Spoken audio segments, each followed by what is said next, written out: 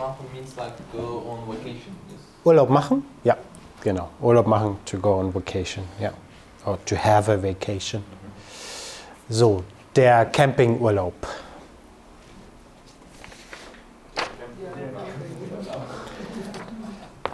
Die Campingurlaube. Die Fahrradtour. Die Fahrradtouren. Die Jugendherberge.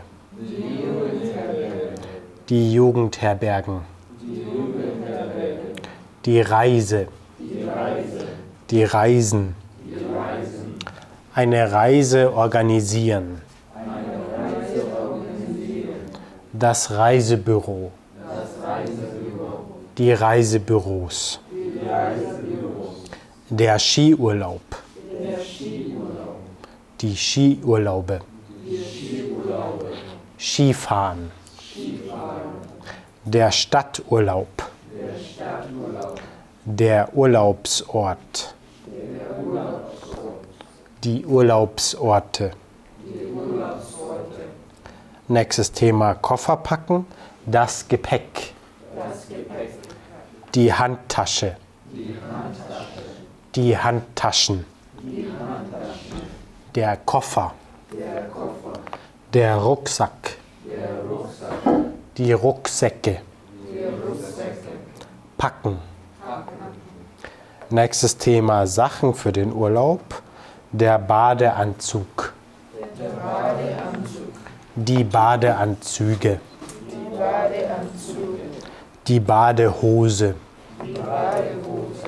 Die Badehosen. Die Badeschuhe. Der Bikini. Die Bikinis. Der Helm. Die Helme. Die Sandale. Die Sandalen. Der Schlafsack. Die Sonnenbrille. Die Sonnenbrillen. Die Sonnencreme. Die Sonnencremes. Das Zelt. Die Zelte. Nächstes Thema: Urlaub in der Stadt. Die Altstadt. Die Altstädte. Der Spaziergang. Die Spaziergänge. Einen Spaziergang machen. Die Stadtbesichtigung. Die Stadtbesichtigungen. Die Stadtführung. Die Stadtführungen. Der Stadtplan. Die Stadtpläne. Besichtigen. Die Altstadt besichtigen. Das Kunstmuseum besuchen. Nächstes Thema: Mobil in der Stadt. Die Haltestelle. Die Haltestellen. Aussteigen. Perfekt ist ausgestiegen. Ja, aussteigen ist ausgestiegen. Trennbares Verb.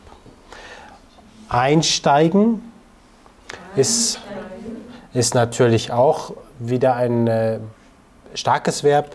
Also einsteigen ist eingestiegen. Dann an der Haltestelle Markt einsteigen.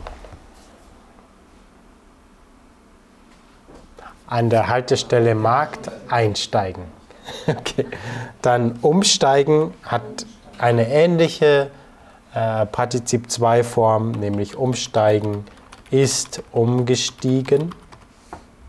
Alle drei sind Bewegung, deshalb mit sein das Perfekt. Verpassen, den Zug verpassen. Zurück, den Weg zurückfinden. Wer weiß noch perfekt von finden? Gut, super. Finden hat gefunden. Und beim nächsten die Straßenbahn Nummer 3 nehmen.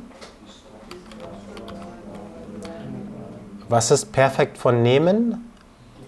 Super. Nehmen hat genommen. Sehr schön. Nächstes Thema Landschaften. Die Landschaft. Der Berg. Die Berge.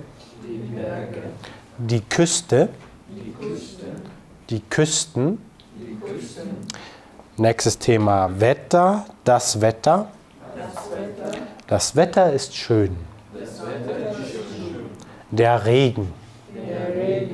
Die Sonne. Der Sonnenschein. Regnen. Es regnet. Scheinen. Ja, da brauchen wir wieder die Perfektform, denn das ist scheinen, hat geschienen. Hat geschienen. Ja. Schneien.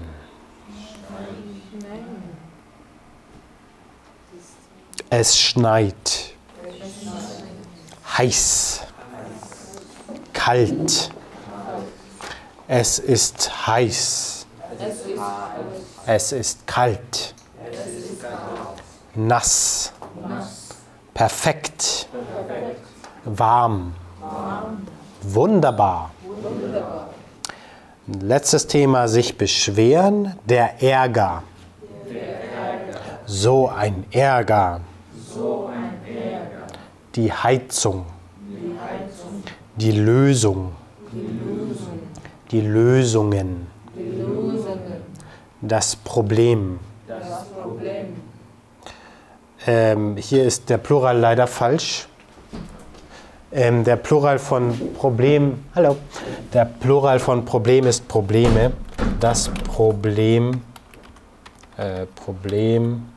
komm schon, Plural Probleme. Ich weiß nicht, ist das in Ihrem Buch auch so? Bei mir steht da als Plural, hier ist es korrekt, okay. Gut, es gibt, also bei mir, bei meiner Ausgabe steht als Plural Problem, aber richtig ist wie hier Probleme. Ja. Vielleicht haben Sie eine alte Version von dem Buch, da steht das Problem, Plural Problem, aber so ist es korrekt, Problem, Probleme. Sich beschweren. Aushalten. Das ist nicht zum Aushalten. Funktionieren. Das funktioniert nicht.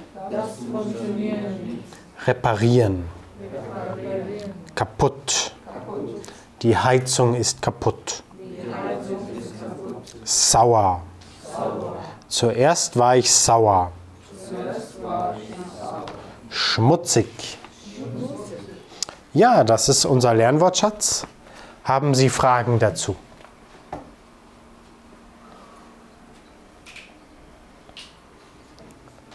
Okay. Dann